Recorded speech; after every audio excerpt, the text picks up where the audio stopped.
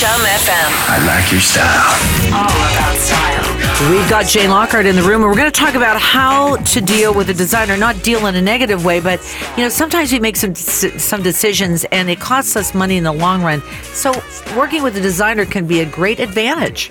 Yes, I'd like to say as a designer. Yeah. A lot of people are afraid to deal with a designer because money. I think the designers have a bad rap because people think of them from, I don't know, maybe the 60s or 70s when they wore big flowery hats and big stoles and they went around and said, darling. We must move that wall over here. That's right. And there wasn't a lot of content to it necessarily. Yeah. But today, designers really are, what I'd like to say is they're one of those people you have in your Rolodex. You have the guy that cuts the lawn, you have your doctor, you have all these people that manage your home, and designers are part of that. So what is a designer? Okay, so this is a big category today that really, I want to call them all design professionals. Mm-hmm. And you have people like registered interior designers, you have residential designers, you have color consultants, you have people who do decorating, stylists. They all basically perform a function for your home. And titles indicate who does what. So a stylist pulls a room together with accessories, whereas a decorator will look at furniture and paint colors. That's right. So the issue most people have is they don't know who they're supposed to hire. Yes, that's right. Who's doing what? Mm-hmm. So someone like a registered interior designer can do an entire project start to end. So if you're going to do a renovation, they can hire the contractor, they can do the project, they can style it, they will connect to everyone. But for a lot of cases, you don't need all that if you're not doing that. Right. You might just need someone who consults with you about paint colors. Right. So you take a look at the scope of the job that you need to have done. That's right. And then you can ask family and friends. Still a good idea.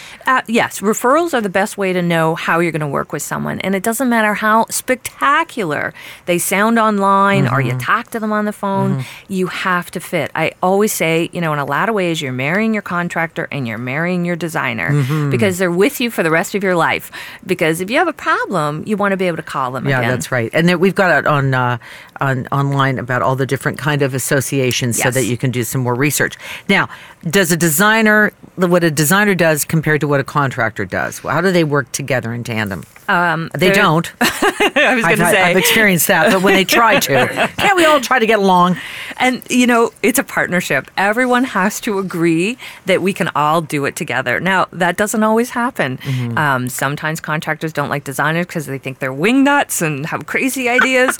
On the other hand, designers are like, oh, those stodgy old contractors won't try anything. And as a homeowner, it's hard because you sometimes become the referee. So good contractors and good designers will understand they need each other. So what you want to do is accept that the contractor is going to worry about everything that's stuck to the wall at some point. Designers, on the other hand, are going to look at the larger picture. What is traffic flow? How am I going to hang these draperies later? Maybe the crown molding's too big and I can't get a drapery rod in there.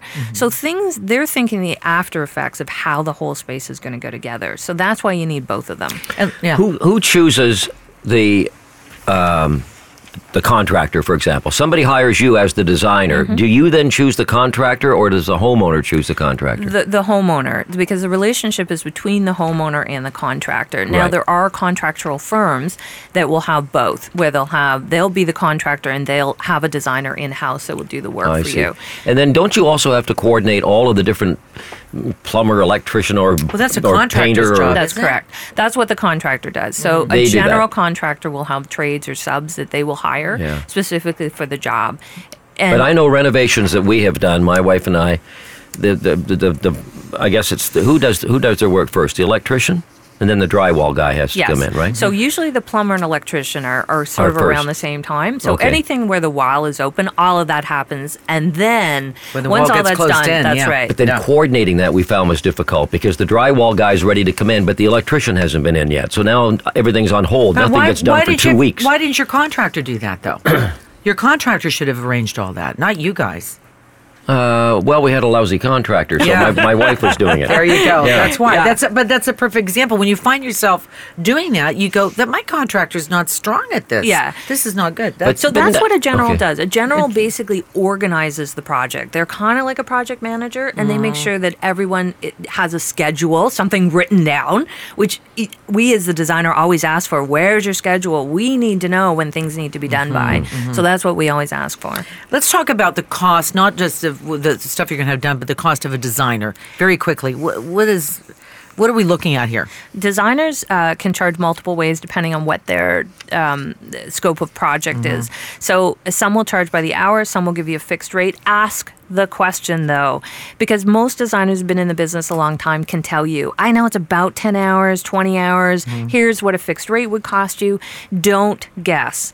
Make sure you're upfront about it. We're not offended when you ask. I'd rather you know. Yeah. That's right. Most people don't know their budget, though. So some work by the hour, some have the fixed project fees you mentioned, but the key is, bottom line, Jane wants everyone to know, is know your budget. That's right. No matter what you're doing, is don't be wishy-washy about it. Now, here's what happens, though. Clients think they know how much things cost because they don't do any shopping. They haven't. Why would they? They haven't done anything in their house for a while. So go shopping and find out how much is a tile today?